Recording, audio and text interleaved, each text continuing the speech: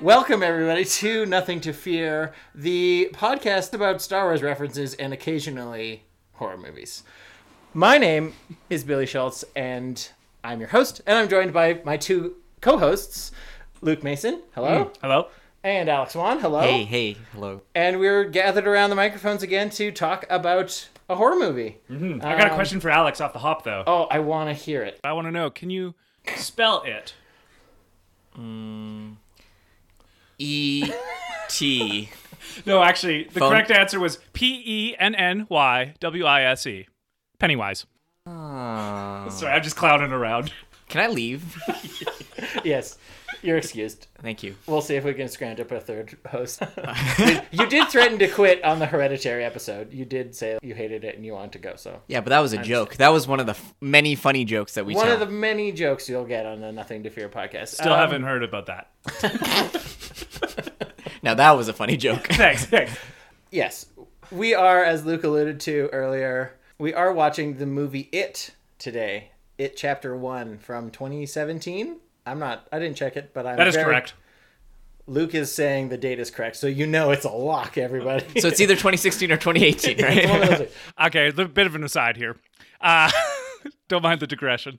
At work, I run this program called Guess What, which is a trivia program. Chicken butt. And I always, whenever a kid gets a correct answer, I look at them for like 4 seconds and I'll say their name and be like, that is correct!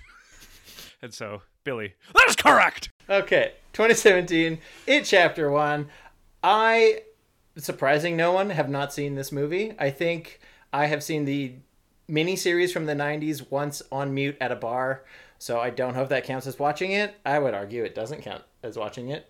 And I definitely haven't seen the new one, but this is one of those movies, again, that came out recently enough for me to be like, I am missing out on pop culture by not watching this, so I'm excited to get it under my belt. I know a little bit about it, but I want to hear what you know about this movie. Alex, have you seen it? What is your history with it? Okay, my history with it, well, there's lots, but if we're talking about It Chapter 1, I actually have seen this movie. I saw it in theaters. Oh. I saw it with Luke, actually. Hey, do you remember a time when you could go to a theater? No. So long ago. No, I don't. Well, at least all the world's a stage. And that's called Breaking the Fourth Wall. That's Hereditary. It's not breaking... What? This whole podcast is fourth wall breaks. No. Okay, tell me about... You were in the theater. Yeah, I was in the theater. I was with Luke. So this was when me and Luke worked together, and there was a group of us that we enjoyed watching scary movies together.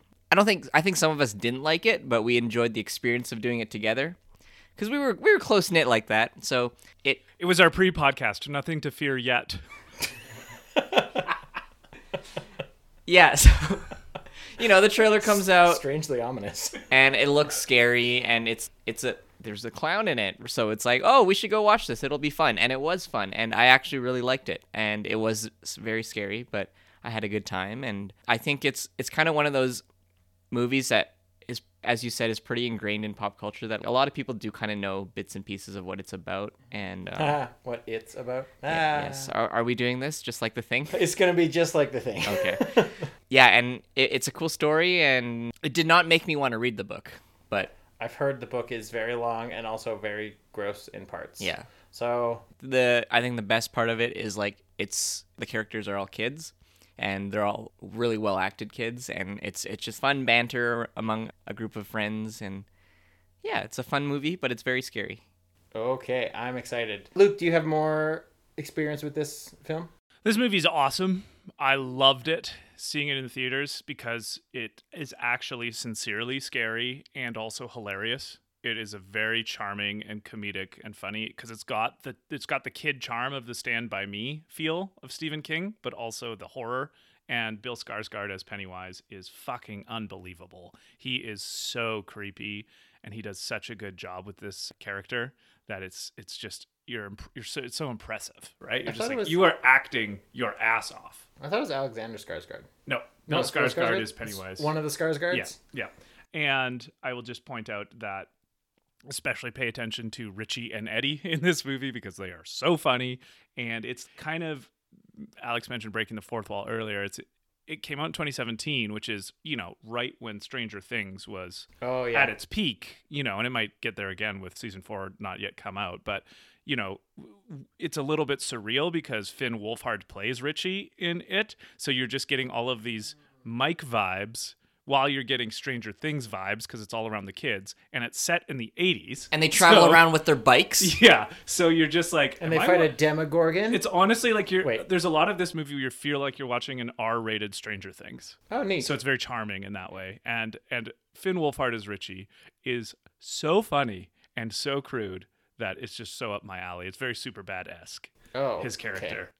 Have you read the book? No, I looked at it, and it made The Stand look like light reading. Oh, no. The Stand Yeah. was so long. It's like even bigger than The Stand. God. So, no, I haven't read the book, and I don't think I need to.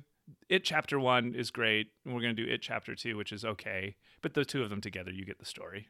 Mm-hmm. So That's, I guess, what you want in any movie adaptation. Although, the movie makes the story make Isn't sense. It Chapter 3 coming out? I thought I saw a promotional that they're going to make another one. This is They brand new. But not with the same characters. 27 years. At one of the iterations when Penny... Oh, I guess this is a spoiler. So I wait know till the spoiler. Okay. But We'll wait till the second Yeah. half to talk about that. Maybe. Obligatory spoilers comment. Yes. Friends. Maybe There's just beep spoilers. that out. Beep everything out. I know I probably the first should. half is beep. So yeah, no, movie's great. I'm super pumped to watch it. I think you'll enjoy it, this one, Billy. And you said you know parts of it. Yeah, I know You know, the general general process. So I know. So yeah, friends, if you're listening and you haven't seen It Chapter 1 or 2 and you want to before you listen to this podcast, this is your obligatory spoiler warning. Especially in the second half, we're going to talk about it all up and down with spoilers. But I know that Pennywise is some sort of demonic alien life form type thing who can take on the shape of fears or like take on different shapes. And That's a Bogart. Bogart? Bogart. we don't talk Humphrey about that. Bogart? Here's looking at you, Luke. Sorry, I'm drawing Casablancas. That's how easily we could get off topic. That was like 2 seconds. I don't even remember what I was saying. Okay, something- so Pennywise comes, Yeah. and it's like a cyclical thing. It's every 27 years. So the first chapter is with the kids encountering Pennywise, and they all, most people I think, make it through to the end of the movie because they all come back as adults. I think there's probably a couple deaths. I know that maybe some certain younger siblings don't fare too well, but I haven't seen it. I remember seeing the trailer. I remember being really scared of the trailer. I remember seeing a animatronic. It was around Halloween of this big animatronic Pennywise holding a kid in a raincoat, and it looked really scary. So yeah, I know there's the red balloon attached to the sewer grate. When that movie came out, there was just in my neighborhood there was a couple little sewer grates with little red balloons with white string. So yeah, and I know a very great number of memes of what would Pennywise have to say to you to get you down in the sewer, and it's, hey, there's a rent-controlled apartment down here, or like, hey, there's a job with benefits down here, and it's like, oh, this is how adults are gonna come down. Yeah, so I think we should watch it. I'm really excited for it. I know it's gonna be scary because it has been reported as being scary by across the board, and I'm definitely squeamish. If there's a thing I dislike almost as much as zombies, it's clowns. Don't love clowns. They freak me out at the best of times. And so I'm ready to do it. Cool. I'm ready to go in. Before we go in, usual disclaimer, there's the potential that we talk about triggering things. And the movie has, horror movie again, lots of gore, lots of violence. So if you're triggered by stuff, do check out doesthedogdie.com. It will help you, see what's coming. If you are not a fan of graphic dismemberment, you might not want to watch this movie. Okay. Big old trigger warning.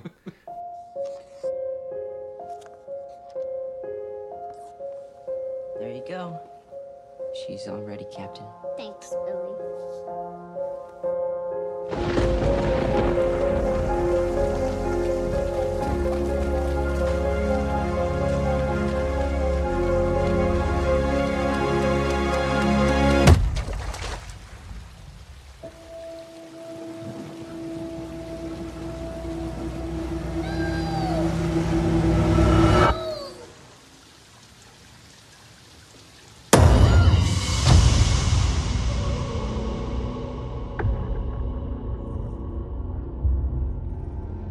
Derry's not like any town I've ever been in before. People die or disappear 6 times the national average. And that's just grown-ups. Kids are worse. Way, way worse. We all float down here. I saw something. There was this. Clown. Bill, if you'll come with me, you'll float too.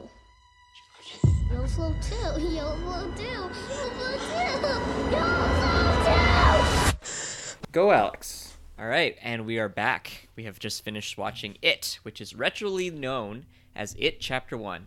And It is a 2017 American supernatural horror film based on Stephen King's 1986 novel of the same name.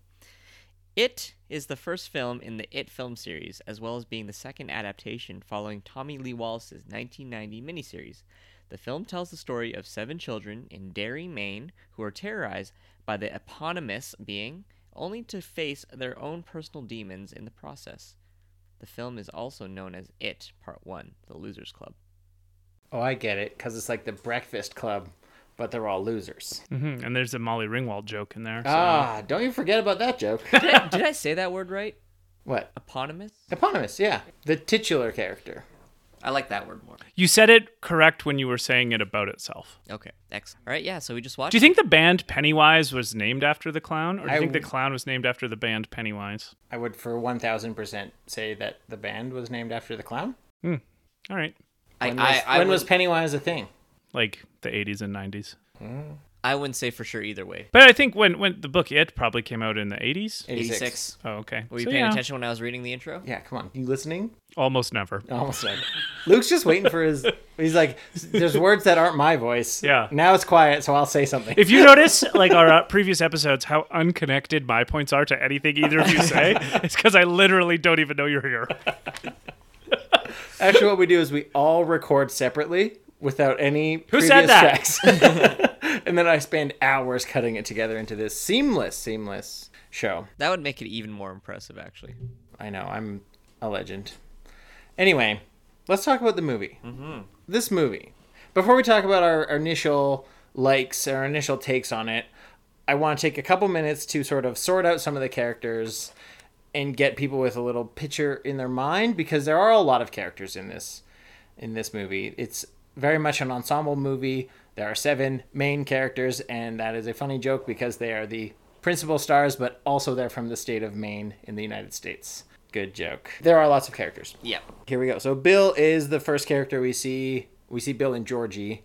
Bill and Georgie are brothers, and Georgie is less a character and more a plot device in that he's on the screen for about 3 minutes before he's getting dragged into the sewer by Pennywise the clown. So Bill is the older brother. He's grieving the loss of his little brother throughout the whole movie. He suffers from a fairly severe speech impediment, and the fear that Pennywise keeps showing him is basically his brother, his missing little brother.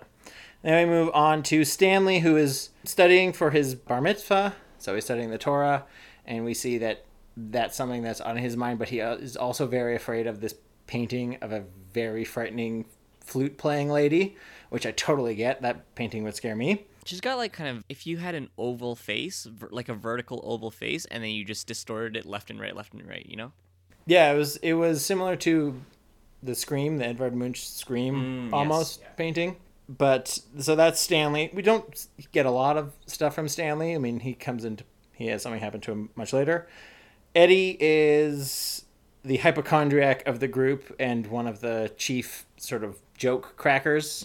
His big fear that Pennywise shows him is a leper, so someone who's super diseased and infectious, and he's always worried about his allergies and his asthma and his, walking through gray water, and he has a really great spiel about the AIDS epidemic, and he's worried about it, and it's all very good, like, uninformed kids of the 80s fears. Richie is scared of clowns. He makes a lot of jokes, which I think he's very insecure. And spoiler alert, I liked him the very least out of all of the characters. Interesting. Ben is a new kid in town. He has no friends, so he studies up on the history of Derry, Maine. He's the one who kind of figures out all of the why behind it. And he has a scare about a Easter explosion in 1908. Did I get that one right? And then we have the only girl in the group is Beverly. She is scared. Her fear is a sink full of blood and hair, which I wrote on my notes, puberty ? Because her real life fear is her dad. She's also buying tampons. She's buying tampons. In the movie. So I think we can talk about in there. Her stuff later, and especially the stuff with her dad. Then we have Mike, who is very visibly the only minority, well, one of the only minority characters in the group. He's the only black kid in the crew, and he's homeschooled. He's, you know, his fear is his family, his mom and dad burned down in a house fire, and he's obviously dealing with like the racist assholes of the town. He also works in like a slaughterhouse with his grandfather. Yeah, he works in a slaughterhouse where they kill sheep for Mutton and lamb and what have you. And then, so that's the 7. That's the losers club. Did I do a pretty good job summing them folks up? Mm-hmm. And we have the human antagonists, which are the bully crew, played by, I don't know the actors' names, but Henry is kind of the leader.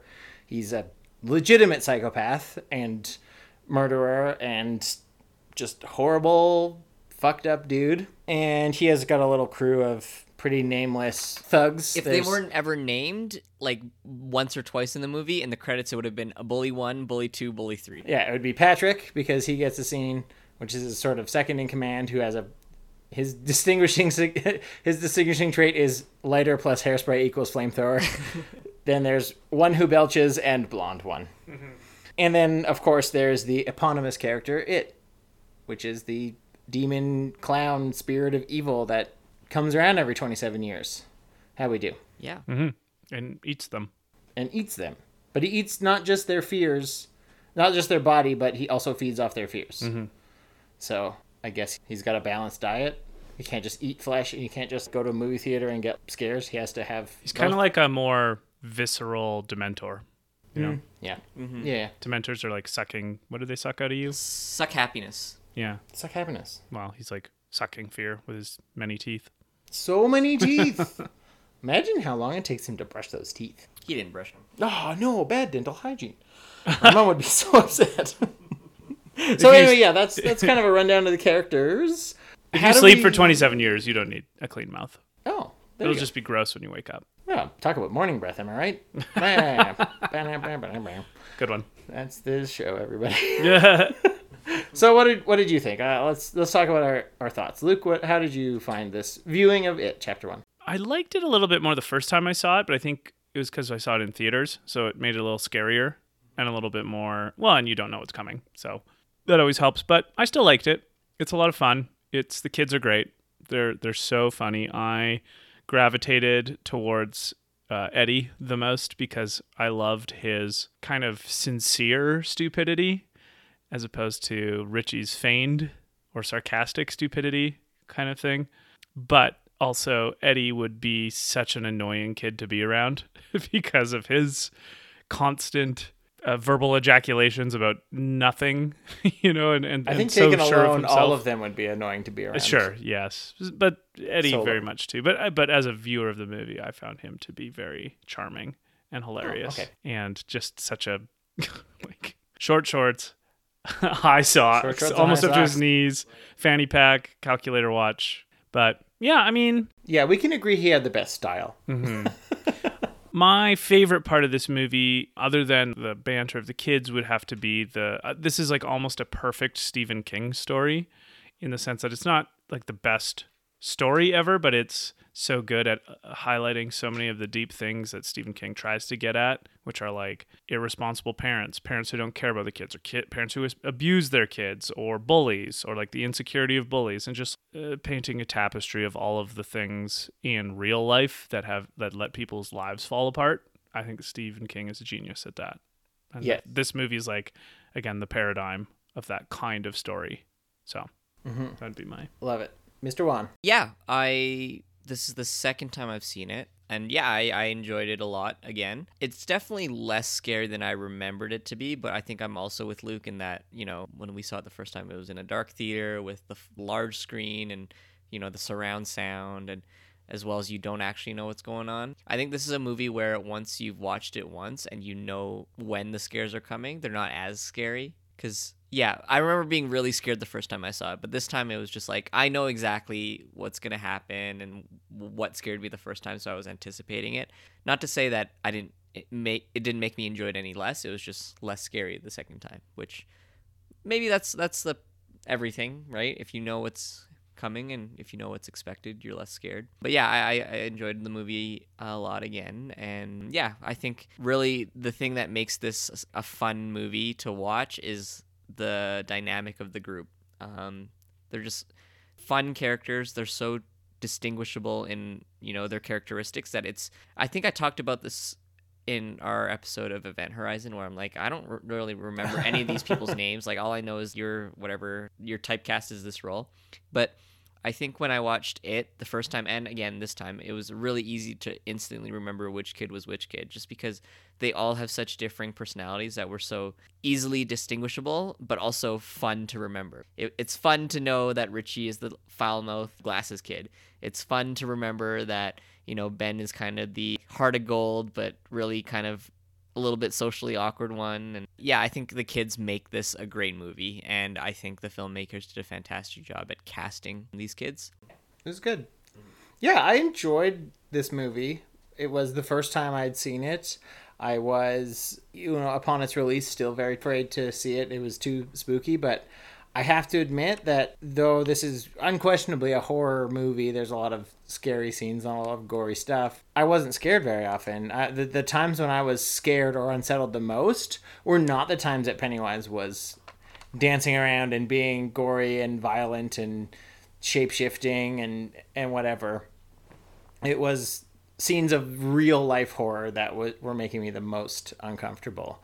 We'll get into more of it when we talk about the plot rundown, but especially the stuff with Beverly and her dad. That was some of the most unsettling parts of this movie, and very, very, just very stressful to know that that is a thing that happens, and it happens all too often in all sorts of situations. And I just felt so bad for Beverly. I really identified with Beverly in this movie. But the clown stuff, while I don't like clowns, it's easy to, you know, factor in your fear of Pennywise because he's not coded as anything other than scary from the word go. Like, the first time we see him, he's in a sewer and he's being really creepy. And yes, he's dressed as a clown, but he's drooling. He's got a real weird growly voice. He's enticing a small child to come down into the sewers with him. There's no way you can look at that and go like, this is a normal scene. This is a totally normal situation that's very, very plain and nothing to fear here. Although that lady thought it was normal that Georgie was just kind of talking into and reaching into the drain. So. No, maybe, yeah, that was weird. She was. Well, I think that's just the theme. Adults not being as vigilant as they might be to protect the young people in the place. Right? Just like, hey, are you okay? What are you doing? Because even if she didn't know he was talking to someone in the sewer, she probably knows how big that sewer hole is, and if there's water running, it's like automatically. Right, there's a danger of this kid being swept in. Exactly. As a responsible adult, that's kind of your first thing that you would think of. It's like, didn't you see the sign of Derry, Maine? It said, Derry, Maine, home of 0 responsible adults. Yeah. Yeah. Well, which kind of goes back to that theme of, you know, just absent parents and lack of adult figures. Kids are on your own. You got to look out for yourselves, kids, because the adults are all too busy or too gross to help you. Yeah. I kind of thought it wasn't as visually, there were things that were really scary, and kind of the real life horror things are terrifying. But I thought the more I think about it is like all the monsters and the times Pennywise shows up aren't as scary because I feel like the tension's always being broken by some kind of funny banter or like a one-off line that like it fits so well with the characters, but the way that they deliver it and then when you hear it, it's so ridiculous and out there that you're just like, this is funny. It kind of breaks the tension up a little bit. That's true. The scary parts don't have they don't have time to grow, and they don't have time to sit and fester in some other horror movies that we have done. It's just tension that builds the whole time. This was always like, scary thing, release, scary thing, release, scary thing, release. Or if it would be multiple scary things, so you wouldn't even have time to process the previous scary thing. It was just a scary thing gun shooting scary things. Well, not the best description, but I hope you understand what I mean. Yes, a scary thing gun shooting scary things. It's well, I think very that's common actually phrase. quite, again, in the way that Stephen King writes, his kind of horror is not tension-based horror as much. It's very much character development-based horror. Sure. And so even like The Stand, which is one that we did on the other podcast with David and Billy, it's the horror element is kind of serving a broader purpose, the supernatural horror elements. Pennywise, if you get into the deeper Stephen King lore, is one entity from a bigger realm that is on Earth and doing this thing. And so each book itself is kind of its self-contained thing in a bigger world that's all connected. And so the fact that you would have these characters cutting the tension is a weird sense of realism almost to this horror movie, where 12-year-olds probably are kind of shitheads with each other, and maybe they're not as scared as they should be, but Richie, especially being the smartass one and not getting his scare until he's the last one to get it of all the kids. Yeah, it makes sense he'd keep breaking the tension in the way that he breaks tension, right? So I did also want to mention Bill Skarsgård does an awesome job as Pennywise. Yes, he does his a very good acting, job. And especially that first scene with Georgie. Mine too! It's just drooling. It's so good. So it's very unsettling. He does a great job, yeah. So massive props to Bill Skarsgård. You were waiting. Bill Skarsgård, I know you're listening. You're waiting to hear it. We got you. But yeah, it happened. I'm so glad I watched it, though. I'm so glad I experienced it. Oh, I remember I had a thought about how they could make it scary, and I think something that took away from the fear was we saw in such rapid succession everybody's fear of the clown. So we saw the clown right away, and it was a burn victim from Mike, and then very quickly after we saw it in the library, and it was Ben's research on the Easter explosion that Derry had in the early 1900s, and he sees a headless corpse kind of shambling towards him. And we see Stanley with the scary flute lady. We just see so many cuts of Pennywise taking different forms that this creature, whatever it is, you don't know what its true form is, or if it even has one. And so you're just like, well, it's not that scary because he has too many forms. I wonder if it would be, I wonder if they did like a limited series where almost the first 7 episodes are just this one kid getting scared by it in the very particular way. I wonder if that would have done a bit more to stretch the tension and make it more scary. Because I found that because he switched things and was always just a different collection of gaping mouths with teeth, it was like, okay. Yeah, well, so I believe it feeds on children's fears because children are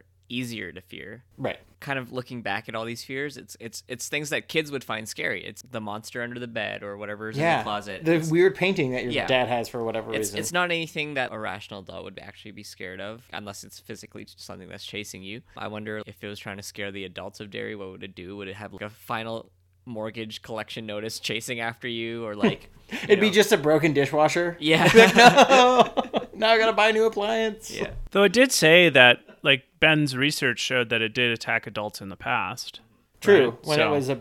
When Derry, Maine was just like a beaver trading. Yeah, and I'm sure this is probably explained more in the actual book, but my theory is that once it attacked the adults and then it realized that kids were just so much easier to scare and to feed off of, that it's like, why put in that much effort on adults when kids, I could put in half the effort and get double from kids. Right. It's kind of like in Monsters, Inc. I was just going to say Monsters, Inc. Why scare the kids when we could make them laugh and it's 10 times more powerful? So come on, you should be making the kids laugh. Well, and I mean, Pennywise is a pretty obvious analogy then too for like things of the world that attack kids or things that of the world that are dangerous for kids. And then the Stephen King criticism is there's just so many parents who don't protect their kids or didn't look out for them or don't listen to them, would be even more a realistic way of putting it. Just not paying attention. I think a lot of this movie, especially the real specter or the real demon, is inattention and lack of conscious effort done in the form of like friendship or like community building and taking care of people who have clear mental health issues and stuff of that nature. And I think, again, this is the Stephen King genius of his work, is if you ignore these kind of people and if you act in this kind of way, especially to young people, here's what you may rot. Right. Here's what happens to them psychologically, and here's how they can be damaged. And I mean, in a lot of his work, it's a supernatural entity that stands in for a lot of that stuff, but a lot of it's also just the bullies. Yeah, bullies. And running away or missing. So it's freaky, and I like it. It works at both levels. It's there's a supernatural entity that has an interest in eating our souls or whatever, and also be conscious about your life, because here is the negative side effects of being unconscious going through your life. Yeah, and further to your point about the parents, the only time we saw any parenting done was to correct something that the kid was doing that was wrong, but ignoring the reason why they were doing the thing that was wrong. You know, And never in a gentle manner. No, right? like- Like never in a loving, caring, but correcting manner. It was always just, no, you stop did doing bad. that. Yeah. Exactly. So very, very early on, we have Georgie goes missing in October of 1988, and then it cuts to June 1989. Right? Yeah. Yeah. June 1989. So School's it's finished. 6 months. It's summer, and 6 months. October, November, December, January, February, March, April, May, June. 8 months. But Bill goes home and he's laid out he's used the hamster pipes to rework the sewers, and he's got a map of the town, and he's trying to find out what happened to Georgie, because I guess they can't find his body anywhere. They think, well, maybe it got washed out this way or whatever, blah, blah, blah. And the only thing that his dad does, who is shown at the very start, is just basically like, clean this shit up. You have to get over your brother who died not even a full year ago. Why are you still sad about this? And it was just, okay, so here we are getting a clear line of, don't go to the adults for help. They're just going to yell at me, and they're just going to make me feel bad.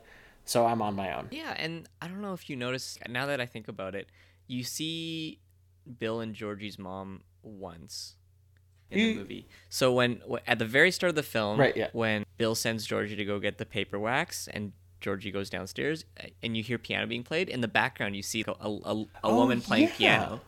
And I guess it's implied it's the mother. Like, I don't know why else there would be a woman in the house. So it's implied that it's the mom, and that's the only time you see her. But Alex thinks a woman can't go into a house unless they're married to somebody. Or at least a mom. right. Sorry. Or at least play piano. Like, who would be, yeah, why would there be a random woman just playing piano in their house? Yeah. This isn't Halloween. And if it was, she'd be doing it in the bed. Oh, God. Okay. Please continue. Sorry. So we see mom playing and then, piano. Yeah, and then Georgie runs out of the house by himself. And like, I don't know, maybe it was the 80s, it was a little bit different. But I don't know, if your 5-year-old is running out of the house when it's like It's a it's a downpour. flooding storm Yeah. outside. I don't know. I feel like the mom would have said something, or been a Yeah, a and more that's like another. responsible, aware parent would have been Yeah. like, okay, don't stray into the road or whatever. Like, yeah, we'll let you play outside, but Yeah. be safe. Well, this theme that is mirrored in the scene with the projector, because Right. I believe that's Bill and Georgie's mum that In the Pennywise's picture, yeah. face is superimposed on, Yes. and then comes around. So it's like, again, thematically, because mom and dad aren't so involved in their lives, this terror kind of takes the place of them, right? Right? There's this, if you imagine a real life scenario of like losing a sibling at that age, like Bill does, and then not having, this is kind of what happens in Stand By Me, the Body, which is a Stephen King novella. In that book, Gordy loses his older brother, and his parents deal with that by hating him and not talking to him about it, right? And so Bill doesn't seem like he's getting any actual emotional support, and so that specter, or the Pennywise that is the stand-in for whatever evil, takes the form of his parents, right? And I think that's thematically important Yeah, that's too, cool. right? That's cool. What was the second time we saw Bill's mom? Oh, I only said one. Did I say Oh, two? I thought you said there was a couple. the picture. Oh, the picture. Yeah, Yeah, the picture in the slideshow. But you don't actually even see her full face unless No. because it's just covered in hair. Yeah.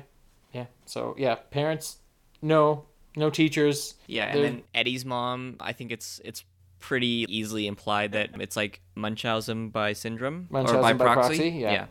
Yeah, maybe just a little bit of the proto helicopter parent that was, some sort of coming to the fore in. Do you want to just give a quick rundown of Munchausen Yeah. syndrome for anyone who doesn't know? Oh, So, sure. from my understanding, and correct me if I'm wrong, is it's the parent will often either exaggerate or even Cause harm, yeah. cause harm to their child in order to get attention and people feeling bad for them. Yeah, sympathy, and whether that's neglecting their child and then bring them to the doctor and be like, my child's so sick, and getting attention that way, or actually possibly poisoning them and getting them sick on purpose, stuff like that. Well, and I mean, also protecting, I say in scare quotes, protecting Eddie from the world, so that he's terrified of everything, which means that he's not ready to handle actual things that come his way. Yeah. Right. And So it's like the so that archetype he of the only relies on his yeah. mom. Yeah. The archetype of the overprotective mother. It's the same idea of entangled Rapunzel, right? Like, It's not so it's not a helicopter parent, it's more of a lawnmower parent, where a helicopter parent is there to swoop in and stop you from getting hurt if you're about to, real or imagined, but a lawnmower parent is somebody who mows down any sort of obstacle, so it's just a flat playing field and you have zero experiences that could be negative. yeah, It's not a great way to raise your kids. mixed with just a healthy dose of agoraphobia in there as well. Yeah. Would you like a kiss from me too, Mrs. K? I did like Eddie's hypochondria. That's poison ivy, that's poison ivy, that's poison ivy. Not every plant is poison ivy. Settle down. So the town of Derry.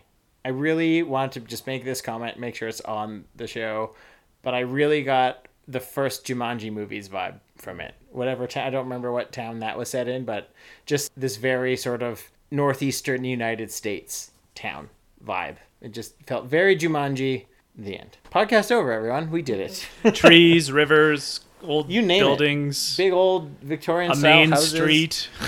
Yeah, a main street. It was big, quaint. spooky buildings. Yeah. It was quaint. Quaint town.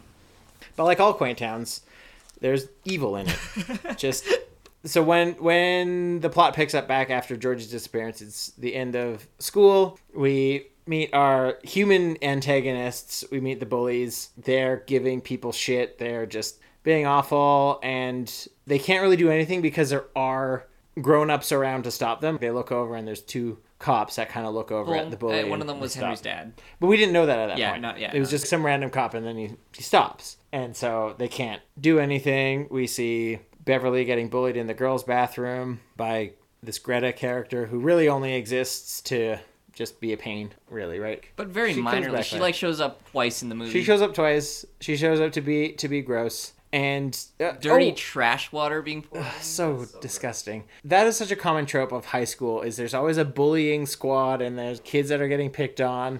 And maybe I wasn't bullied enough in high school, but I don't remember, or maybe we're just way nicer in Canada. I bet that was it.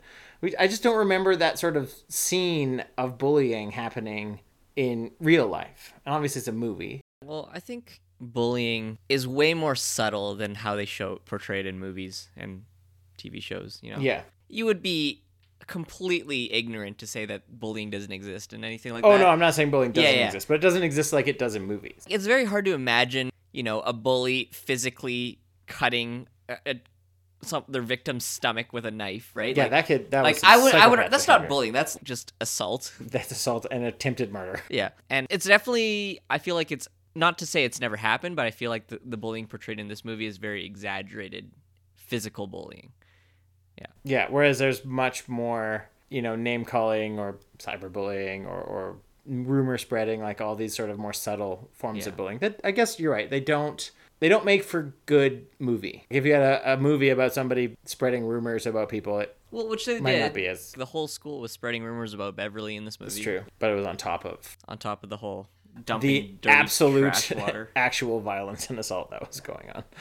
But again, also I was 3 years old in 1988. Yeah, it could also be 4. more era dependent. Yeah, Like maybe. it probably was a little bit more overt in the 70s and 80s than it is now. And especially because when we were in school, that's a lot of the campaigns, the modern anti-bullying campaigns would have been starting. Like in the 90s. I think there was a lot of kind of just student cultural reform that was implemented in the 90s for kids in school because bullying became a more known phenomenon or more talked about, or at least it went from, toughen up to, no, we don't need to have our youth abusing our other youth. Right, Let's try it's to no figure- longer a rite yeah. of passage. Yeah, exactly. It's more like, actually, maybe if we didn't abuse the lesser folk in our school, everyone would feel better about themselves. Yeah. So, I mean, Thanks, 90s self-esteem. yeah, like I think if they made, well, they do have an It chapter too, but like if it's a movie set more modern times, the bullying would be much more cyber-based or Sure. passive-aggressive maybe, just And it's stuff that's harder for an authority figure to be like, I saw you punching them, don't do that. Yeah, It's- exactly. It's a lot more Right. like behind closed doors, behind people's backs. It's hard to get like 100% clear evidence of something happening. Right. It's like, I can't be sure this happened because I didn't see it. It's not overt. I guess that makes sense. in the movie, Henry Bowers isn't so much a bully as a psychopath. So he's playing the bully for us until he's being a psychopath. The bullying aspect is much better in the other two kind of henchmen type bullies. Yeah, just the name calling, the like kind of shoving stuff. And like assisting a meaner bully. Right. Just the kind of enabling. I think that stuff's a little bit more realistic in bullying. People who either stand by or passively help or encourage. Yeah. There's all sorts of stats. See, we have backgrounds in working with children and talking about anti-bullying stuff. I know, Alex. I took a course with you and I, once, we did a course about it, all about anti-bullying. These bullies definitely thrived on when they could get the kids alone, and oh my gosh, maybe that's the same way Pennywise operated, because they could be more scared when it was an outnumbered Well, and situation. there was a sophisticated layer on that point in this movie, in the sense that Henry's dad is also a bully, right? Who bullies Henry, yes, and he's got that line, show him some real fear. He's a paper man or whatever it is. It's like, watch how fast a paper man crumbles. Exactly, and so fear. it shows the kind of like cyclical nature of bad social interaction from parent to child, and how Henry is clearly quite insecure and easily scared, and you can see that this is how he projects it into the world. So yeah, it was a good. I liked how the movie did all of the bullying stuff. I thought it was really good from a psychological standpoint. It was good, and it did mirror, because when the kids stood up to the bullies and had the rock war, where they just stand on either side of a river and throw rocks at each other. It's a classic stoning. So yeah, they kind of get the upper hand on the bullies, because they're all together and they're not afraid, and they're all like, it's not. The answer to stopping bullying is not more violence, kids. We're not putting that message out in the world, but it's very much they stood up to their bully, and that had been a very common, air quotes solution to bullying is like, well, just stand up to them, and you'll take their power away and show them they're not afraid, and they won't pick on you. I heard that so many times. Well, this is just a different way to make the same point you just made about Pennywise, but that's just thematic foreshadowing to Pennywise. Yeah. Mm-hmm. Right? Them standing up to him as a bully. Mm-hmm. I think, when we get introduced to Derry as a town, we kind of find out that kids are missing all the time, and there's a new kid missing every couple months. Yeah, and everyone's just like, it happens. A new kid got missing? Well, we can't possibly put up 2 missing kids posters, so we'll just put this new one up over the old one. Right. What? We only care about the most recent missing kid. The most recently missing kid. And then if that one gets solved, we'll take it off, and there's You know what? It's because eventually you're just going to get abduction fatigue. Oh, another missing kid. How can I possibly care? No, I get it, Derry. You know what? A little bit of side note, but people that get annoyed at Amber Alerts, like, what's wrong with you? Right? Like, oh, I'm so inconvenienced that my phone woke me up at 3 a.m. because a child is missing or abducted. Come on. Everyone settle down. What if you're scared of the color yellow? Then don't look at me. There's... Good one. Let's talk about Pennywise a little bit. I feel a little bit scattershot. We don't really know how to attack this movie, but that's okay. I kind of want to talk about Pennywise, because I have some questions about him and the spirit or presence of it. And if I understand right, it was not always a clown, because if it was back in the fur trapping days of yore, when Maine was first settled and there's some spirit or whatever, I doubt it would be a circus clown. Because I feel like that wouldn't have been a thing in the 1600s. Maybe it was the Vivitch? I don't know. Well, I learned this from doing our episode The Stand, because David pointed out apparently the entire Stephen King universe is connected. Yeah. Yes, through the Dark Tower. Dark Tower stuff, yeah. The SKLU, Stephen King Literary Universe. Ah, the SKLU. The SKLU. I had no clue about that. Yeah, I think Pennywise, or it, is an entity from a different dimension or parallel universe that is kind of, I don't even know the right word, demonic maybe, or a presence. I remember reading about it briefly, and none of this is explained in this first movie. This is purely just what I know about the book.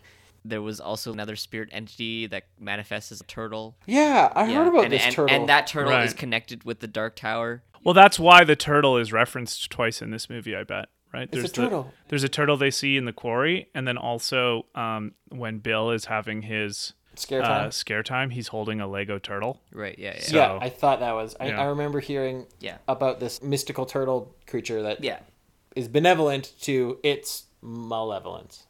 Yeah, and they learn how to kill it based off of communicating with this turtle. Yeah. Oh, cool. I mean, I guess they took it out because the turtle was just like, I don't know, hit it a bunch, I guess. Well, actually, I don't remember if they do explore it in chapter 2. I actually don't remember very much about chapter 2. Well, we'll see it. Yeah, but we'll Stay talk tuned about for it next episode. So yeah, I can't remember how long it has been on Earth, but yeah, it's probably just taken the form Of whatever of was things, and scariest. it has just realized that most people seem to react in a fearful manner to Pennywise, or at least Pennywise can be initially trusted, and then whatever process it's used to determine that Right. people will be scared Maybe of it. back in revolutionary times, it was the tyrant King George III. Yeah.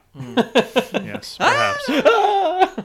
So I think, He's taxing us. and in the miniseries at the end when they fight it, it's like this weird spider It's thing. like a big weird, yeah, and he So. kind of gets big weird spidery crab legs at the end of this movie a little bit. But I want to know is sort of what kind of powers does it have?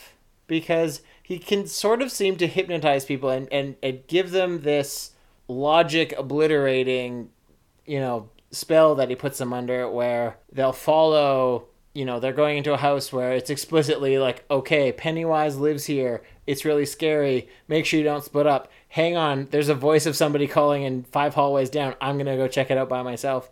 And so I wonder if there is some power that it has to separate people in that sort of way, because I have a hard time suspending my logic of thinking, why would you go off by yourself if you know it's dangerous? Why would you just abandon this logic and go there? And it can't just be because the movie plot says we need to separate the characters at this point. That's something that bumps me in horror movies, is when someone's like, oh, this is a clearly dangerous situation, off I go. You know what? Pennywise probably just sprayed some He got his hands on- mystic air into the room, and Eddie's like, oh, I better go here instead. We should split up. He got his hands on some of that Cabin in the Woods mist. Yeah. Yeah, What do you, don't I mean, know. what do you think? Oh, okay, so obviously I think Pennywise has the power to shapeshift, right? Right. And manifest in different things. I think very clearly Pennywise has the ability to, maybe not fully take control, but maybe hypnotize someone, as we see him or it do that with Henry through the TV and got Henry to kill his father. Right. And I think it's just like, maybe that's kind of the scary part of what Stephen King was trying to do, is just like, it can do. Because it's undefined, that is the scary part. Yeah. I don't hate that explanation. What do you two think? But I asked the question, so what do you think? What do I think Pennywise is? What do you think Pennywise's power set is? Shapeshifting. Yeah. Lots of teeth. Juggling, probably. I think Pennywise is a little less strong than he appears to be. And so... As is everything we're afraid of. Right. And so I think he's got to manipulate fear and manipulate presence. And in that sense, he's kind of like he's like propaganda, right? Like he shows himself really big, but 7 kids with some like neighborhood projectiles and sticks can beat him It's true. if they're not scared of him. So I think Pennywise is a very good symbol for real life stuff and a decent to mediocre actual monster. Sure. Like, I think as an actual monster, it's not that impressive. Right. So I think the point of him is more that kind of like ethereal stuff, the bullying stuff. Again, like He just sort of sows fear a little bit. like I maybe this is a controversial statement. I don't think Stephen King is ever writing about supernatural stuff. I think it's included to world build, but I think the point of his stories are the human aspects. And so it's just like, if I write a scary thing, I can sneak in this real world stuff a little bit more. yeah, I think it's like almost, I don't want to say it's a shtick, because that seems to make it less than it is, because I think it's well done narratively. Right. But I bet you in his most honest interviews, he'll say, no, these are stories about the human condition, not about monsters. Depends. Did he write it in his crazy coke field days, Oh, or maybe. was this when he got sober? Yeah, I mean, this is my interpretive layer on his body of work, which is bigger than it, right? But Yeah, like yeah. just my knowledge of having seen The Outsider and Castle Rock and read The Stand now and seen Stand By Me and a few others. Carrie. Yeah, Carrie. The Shining. The supernatural elements aren't red herrings because they are canonically real in the stories, but I don't think, like, what would be a good comparison? Like, Green herring. yeah, but like other movies where it seems like it's about something, but it's really actually about something else the whole time. It happens a lot in sci-fi. Yeah, exactly. So I guess what I'm saying is I don't even know how much it's obviously fun for us to like evaluate what is Pennywise as a monster, right? Yeah. But if I just don't think Stephen King, I guess I'll put it this bluntly, I don't think Stephen King cares that much about what Pennywise is as a monster. I think he cares what he is as a symbol. And the fact that you can write it secondary, it's like a side quest. The Dark Tower horror supernatural stuff is, to me, is Stephen King's side quest. His main quest is illuminating ugly things of the human condition to improve them. So I don't exactly know how to conceive of Pennywise as a monster. Yeah. Is what my long-winded, verbose answer is. Well, that's so interesting. Because he appears to the kids not even as something benign at first. The only time it's even sort of hinted at that is when he sees Georgie to get Georgie, and that's still not benign because it's an unlikely scenario where you'd see a clown in a sewer. And maybe he's preying on Georgie's ignorance as a child by saying, "Oh, the storm swept my whole circus down here, and everything's down here," and kind of controlling that. But I like a predator. Yeah. Right? Like playing on a kid's weakness and fear and like good manners even. Yeah. Right? But Pennywise didn't do that with the other kids. It wasn't like the flute lady in Stanley's Fear appeared normal and then morphed when he was drawn in. It wasn't like the leper was a healthy person at first and then rotted in front of Eddie to freak him out. It was scary from initial meeting. Maybe it's because they're a bit older than Georgie and not as innocent. That's what I was going to say too. Yeah. Like, Okay. I think developmentally, you're going to use different tactics on a 6-year-old than you could on a 12 or 13-year-old. Fair enough. Fair enough. Turn the page. Next on that page, one. baby. Next page. I think I'll give like a brief plot summary. We get introduced to the characters and we get introduced to the 52 bullies. minutes in a brief plot summary. And essentially, each character is given their own isolated scare by Pennywise. All the characters eventually meet up based off of a common real enemy being Henry the bully. And then weird stuff happens to all of them. And the whole time, Bill is still trying to figure out what happened to Georgie. And they come to the conclusion, based off of Ben's research, that bad things happen in Derry every 27 years, that it is preying on the town, and they're pretty sure that it is what caused Georgie to disappear.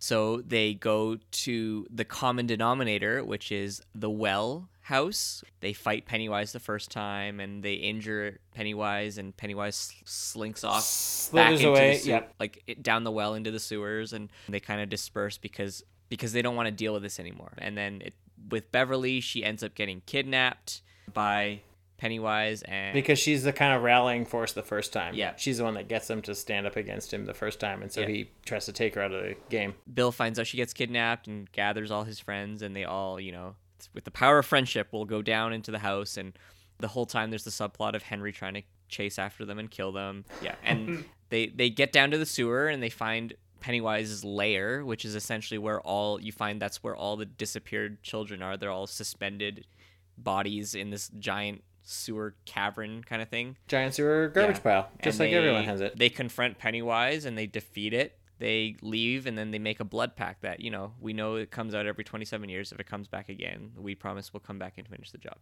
That's a very bare bones plot rundown. I think the intrigue of this movie and the story lies within how the characters interact with each other and the development of their characters. With some very fun 80s cultural motifs. Some very funny. A lot of like the theater. New Kids on the Block. Batman. Song Bust a Move is in there. Yeah. Just the arcade that Richie's in. Yeah. Playing Street Fighter. Yeah. Even just Richie being Finn Wolfhard, who's in Stranger Things with all the other 80s motifs, is just a meta, funny cultural nod and a wink. Like, remember the 80s? Well, this kid was in a show that was about the 80s, and now he's back in another movie about the 80s. He was born, 14 years after the 80s ended. If then. Okay, I think it'd be worth discussing each character, kind of. Sure. Because I think like some characters will have more specific. If we talk about Bev, we can talk about her relationship. With her father. Yeah, let's do that rundown. So we talked about Bill. Okay, I'm going to talk about my least favorite character, which was Richie. I know going in, you're like, Richie and Eddie are funny, but just there are so many times where I was just like, shut the fuck up, Richie, which is, I think, on purpose, because he uses humor to deflect and he makes jokes. And even at some point, the characters are like, Richie, it's enough with the jokes. But oh my God, there's just too much jokes. And I didn't like this type of, jabbering moron when I was little. And it just really rubbed me the wrong way was Richie's jokes and just being overly crude. So how do you enjoy being on a podcast with two of them? All because I have to be the jabbering moron. Damn it. Maybe you hate yourself the most. But no, I found him very irritating. I found him very grating the whole time. I found him to be the kind of friend that you hate, but will end up being your closest friend. Like he will literally, to borrow another Stephen King novel, stand by you. Yeah. A really nice, vulnerable part of his character was when, close to the end, when Stanley gets separated from everybody and his little rabbi painting lady is literally sucking his face or eating his face off, and they rescue Stanley, and Richie's like hugging him. It's like, yeah, he's so sorry, like we'll never leave you, all that. And I think it's like that little scene showed me the humanity behind Richie. Is like, he's not just the foul mouth, he's the jokester, he's the one that doesn't ever take anything seriously, but deep down inside he's got a heart of gold and he really does care about his friends. And he just doesn't want to let it out for fear of reprisal or whatever, and he's trying to be extra macho. Yeah. And you know what, just his banter with Eddie is like, whether it's irritating or not, it's just so funny. It's so funny. Well, at that age, kids are often playing a role. It's true. Right? I think Richie sees himself as the comedian or the jokester, and that's kind of how he stands out from, because other than his jokes, I mean, in a sense, everyone else kind of brings something to the table. Ben is well researched. Bill is a good leader. Stanley seems to be kind of common sense and like thoughtful about things. And Mike has a gun. Yeah, Mike has a gun. I don't know exactly what Eddie brings other than he has medical knowledge. Yeah, Eddie was the one that patched up Ben. Right? Yeah, there you go. Whereas, like, what's Richie gonna bring? I think it's him. Yeah, he can be a little bit annoying, but I don't know. I thought it was, even though Richie's not as evil as Cartman and Eddie's not as stupid as Butters, that's the relationship it reminded me of the most. Okay. Is the Cartman and Butters relationship in South Park. Yeah, and I guess when you're in junior high, you're testing those limits.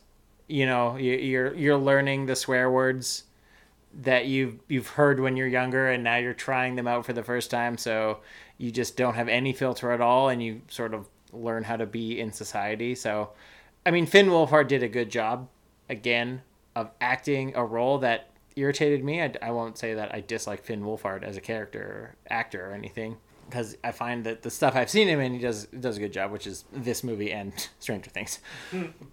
But just the character of Richie got on my nerves. And I was with the other characters who were just like, enough, Richie. It's not time for jokes anymore. So, well done to Finn Wolfhard. Hello, team. Billy jumping in here just before we talk about this next section of the podcast. This is one where there's an additional trigger warning. We are talking about Beverly's role in this movie, and there is quite a little bit of talk of sexual assault. So if you don't want to listen to that, go ahead and skip ahead about 3 to 4 minutes and you should be all good. But if you do continue, just know that we're going to be talking about it. Okay, back to the show. Yeah. I want to talk about Beverly as well. Mm-hmm.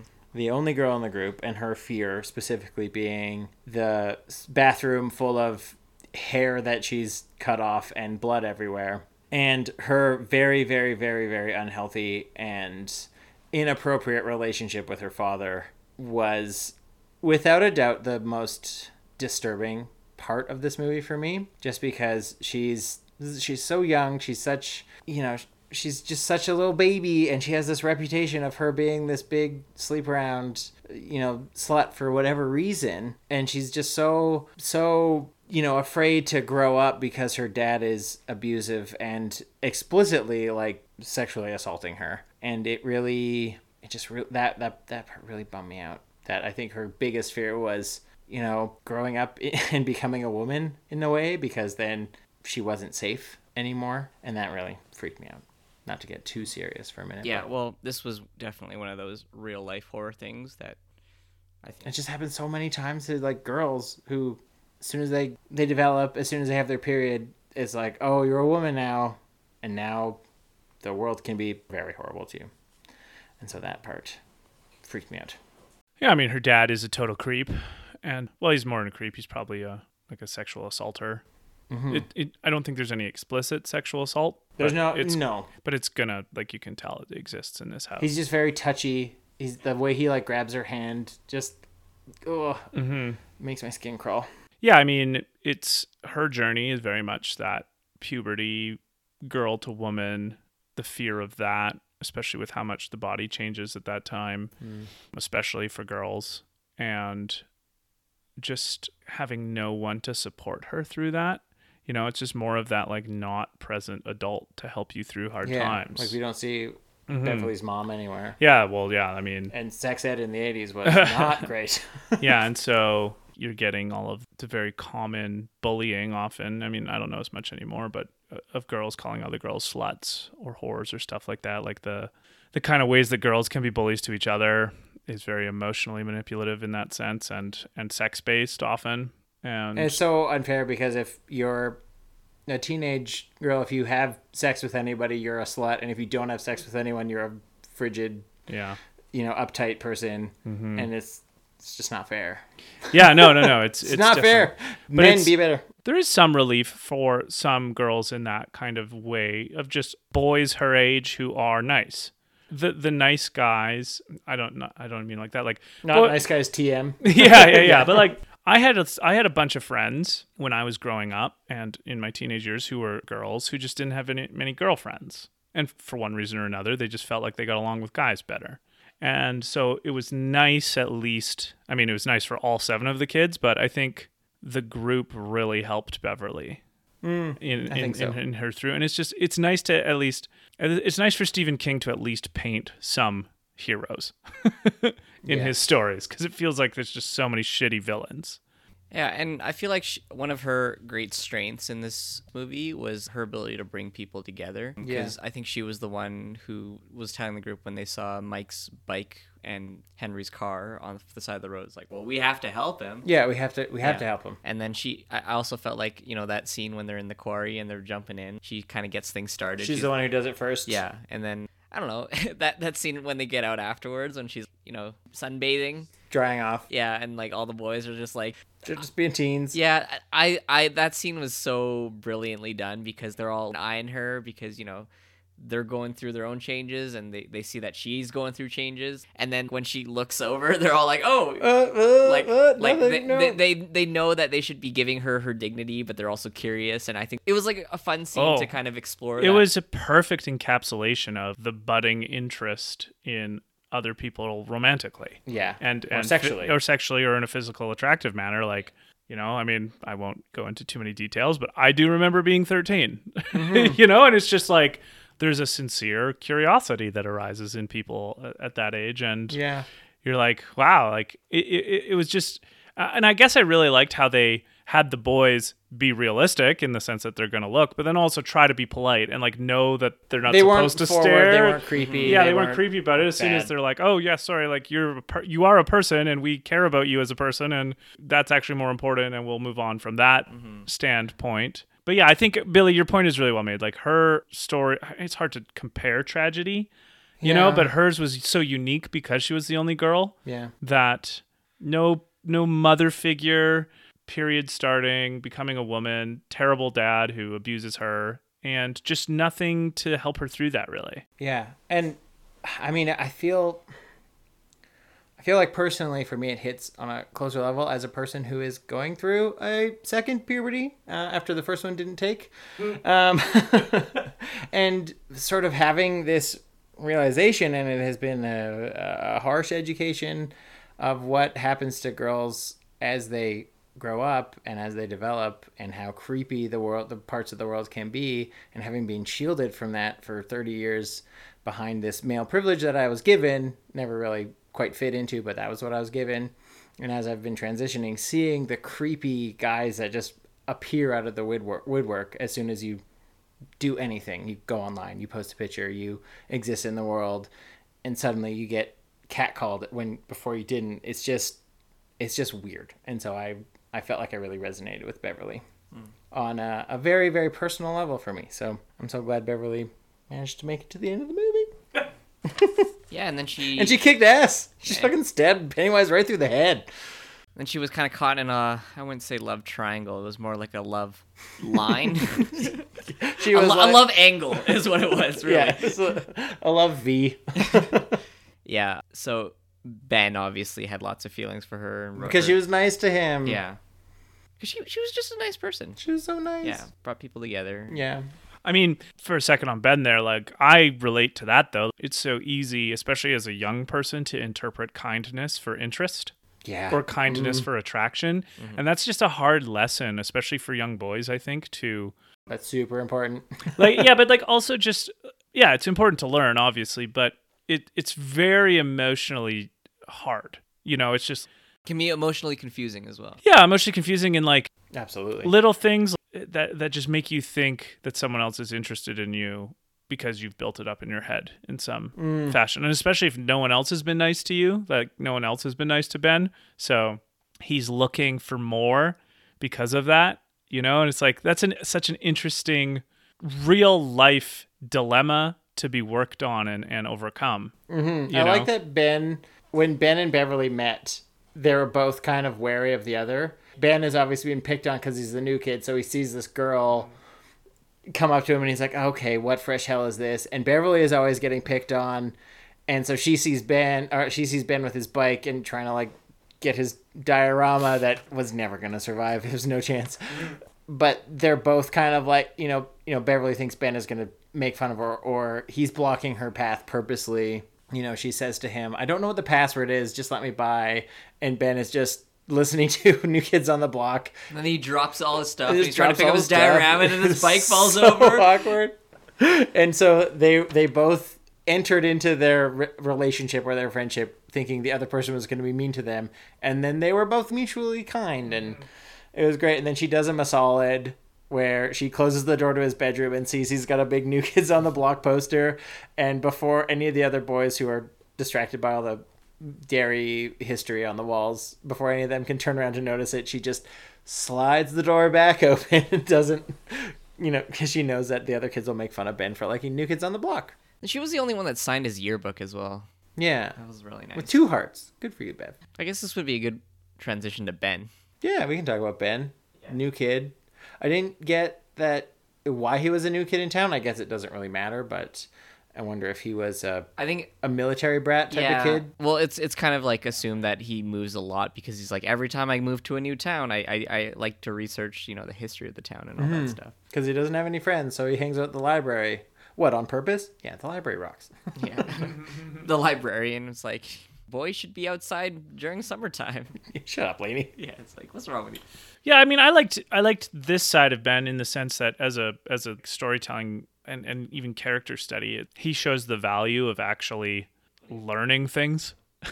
Yeah. Like the value of learning more about the world directly around your senses. Yeah, and he You learns know? about the town. He gives the people who were born and raised in Derry information about the town that they Exactly. had no... And it's information that Ben being a purveyor of objective knowledge, there's this great line from the German poet Goethe, who wrote Faust, who said, whoever cannot take advantage of 3,000 years of history is living hand to mouth.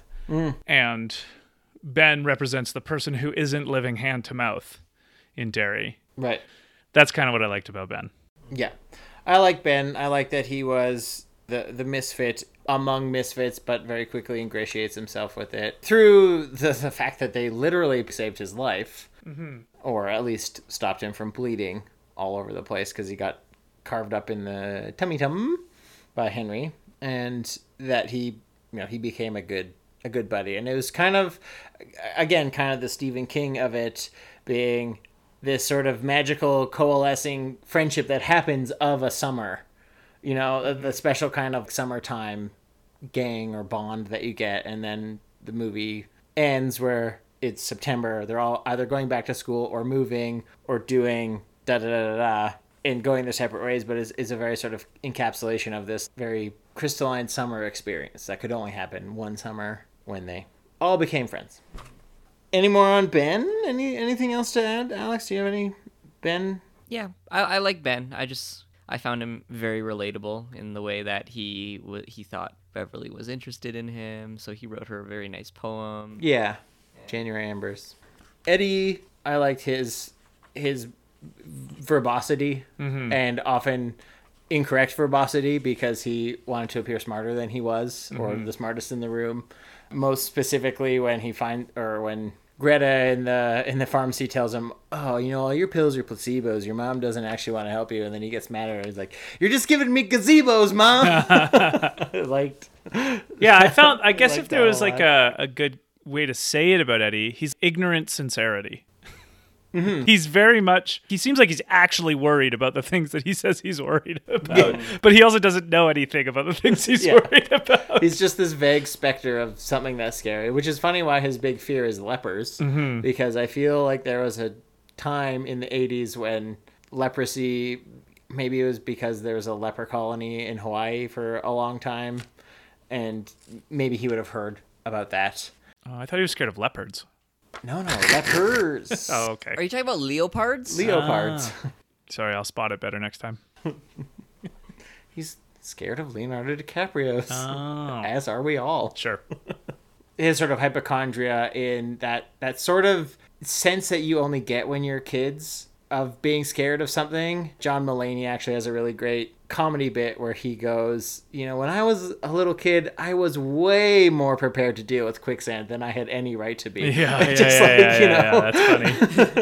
It's a thing that you're scared of and is real and does exist that you're worried about, but there's no chance you're going to run into quicksand in suburban Maine, And it's always in those adventure movies from the 80s anyway, too. So it's like more in the culture. Yeah, Indiana Jones and Princess Bride and those types of films. But to the point of Eddie, you definitely sense that he consumed some sort of culture that scared him, and now he sort of sees danger everywhere, whether it's every plant is poison ivy or anytime you bleed, you're going to get AIDS. Or whatever, the 2020 version of Eddie would be the kid that looks at every single tweet headline and is like, "This is terrifying," and like tells his friends, "Have you heard about these crazy hornets that carry corona?" Yeah. He's so ripe for conspiracy theory. He would either grow up into the person who is very, very diligent and researched everything super scientifically, or he believes in the Facebook conspiracy theories and how 5G is giving everyone coronavirus. It's not, by the way.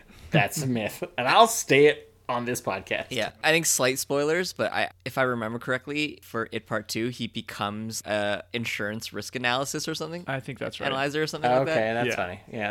So there you go. Yeah, I think, even though I think Richie was funny, I found Eddie more funny because his jokes weren't... They weren't as crude. They weren't mean-spirited. Yeah. And they weren't intended at anyone's expense. I think that's maybe what bumped me about Richie too, was he was mean in his humor, and I really dislike humor that punches down. Yeah. Which that seemed like Richie was always just... Sure. And maybe, he was not very high on the rungs of the social ladder in his own estimation, so punching down is an easy game. Right. As it is for everyone, but I don't like comedy that punches No, down. I didn't like that. What I did like about Richie's humor was the crudeness.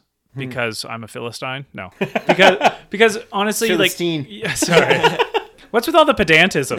Pedantery. No. I think it's because crude humor was my form of rebellion. Right. That was the kind of thing I wasn't allowed to do or say or hear. Right. And so when you have this, especially as a young person, what you feel is like an arbitrary rule over you of something that isn't actually that bad. So I related to his crude humor because that's how I felt like I escaped clutches of dogma and ideology in my own life. Right. At one point, because you said that going to hockey was... Well, yeah, it was eye-opening at first. Yeah. But like, it's not crudeness for its own sake. It's crudeness done well. That beaver joke was hilarious that he made because it's a pun, but it's also like just his manner is like, am I right, boys? Am I right? Yeah. A little self-fun. Yeah. It's just...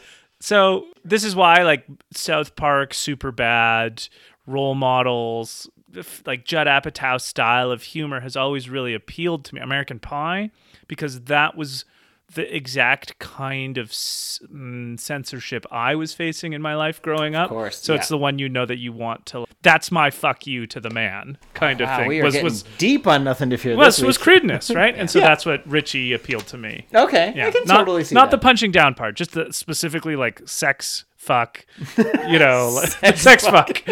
Oh yeah, that was All the sex fuck out there was really funny to me. Sex fuck. That's a good album name. Or even band name. Hey, we're the sex fucks. We're here to fuck you up. Yeah, that sounds like it would be in a really bad movie where they're like, we need a rebellious teen, and we can swear as much as we want. What's their band gonna be? I don't know, sex fuck. Gold. Nailed it. Yeah, so that. All right, stay tuned at the end of this episode for Sex Fuck's debut album. I love flowers and bees and birds and all the things. Sex fuck! Oh, we have to pay for that now. It's okay, it's my band. Oh gosh, it feels good to laugh. Yes. Yeah. Then we can talk about Stanley, the little kid, but he didn't really have a ton to do in this movie. no. He was the most rational one, I think. He was a more introverted neurotic, right? Yeah. Like Eddie's an extroverted neurotic. yeah, and, that's a good way to put it. And Stanley was an introverted neurotic. Like he didn't want to do anything.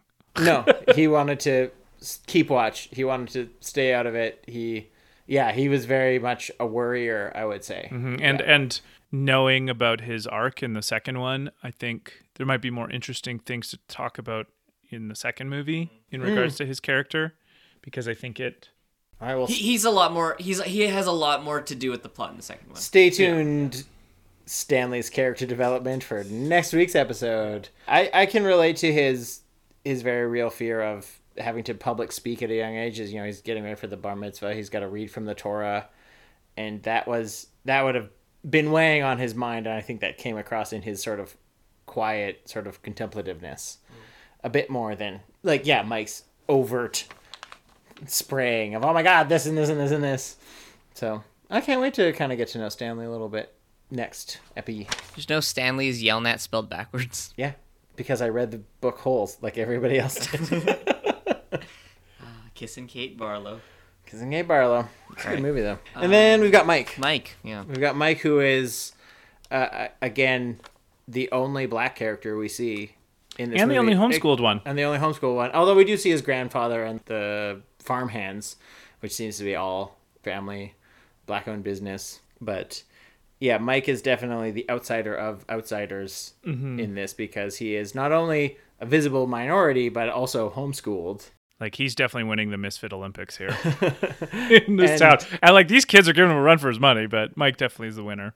And we see, him dealing with a very, very real present racism problem in the fact that Henry literally wishes he wasn't in town and was willing to get rid of him by any means. And wishes that he was the one that But- killed his Burned parents. his house down. Yeah, it's Are, like that. are we to intuit racism? Because I don't think Henry said anything explicitly racist. I mean, it's pretty racist. yeah, but I agree with you, except for the fact that Henry's a psychopath. Okay. So I wonder to what extent Henry, like I'm not going to sit here and say Henry wasn't motivated by a racist Yeah. proclivity, but because he's so fucking crazy and so violent, it wasn't obvious to me that there was an additional layer of racial animus So in his. I kind of got the hint that... Sorry, Alex, to cut you off, but you go ahead. yeah, so my pickup of the racism, whether it was subtle or not, or intended or not, is that when Henry was bullying every other kid, he wanted to beat them up, he wanted to hurt them, and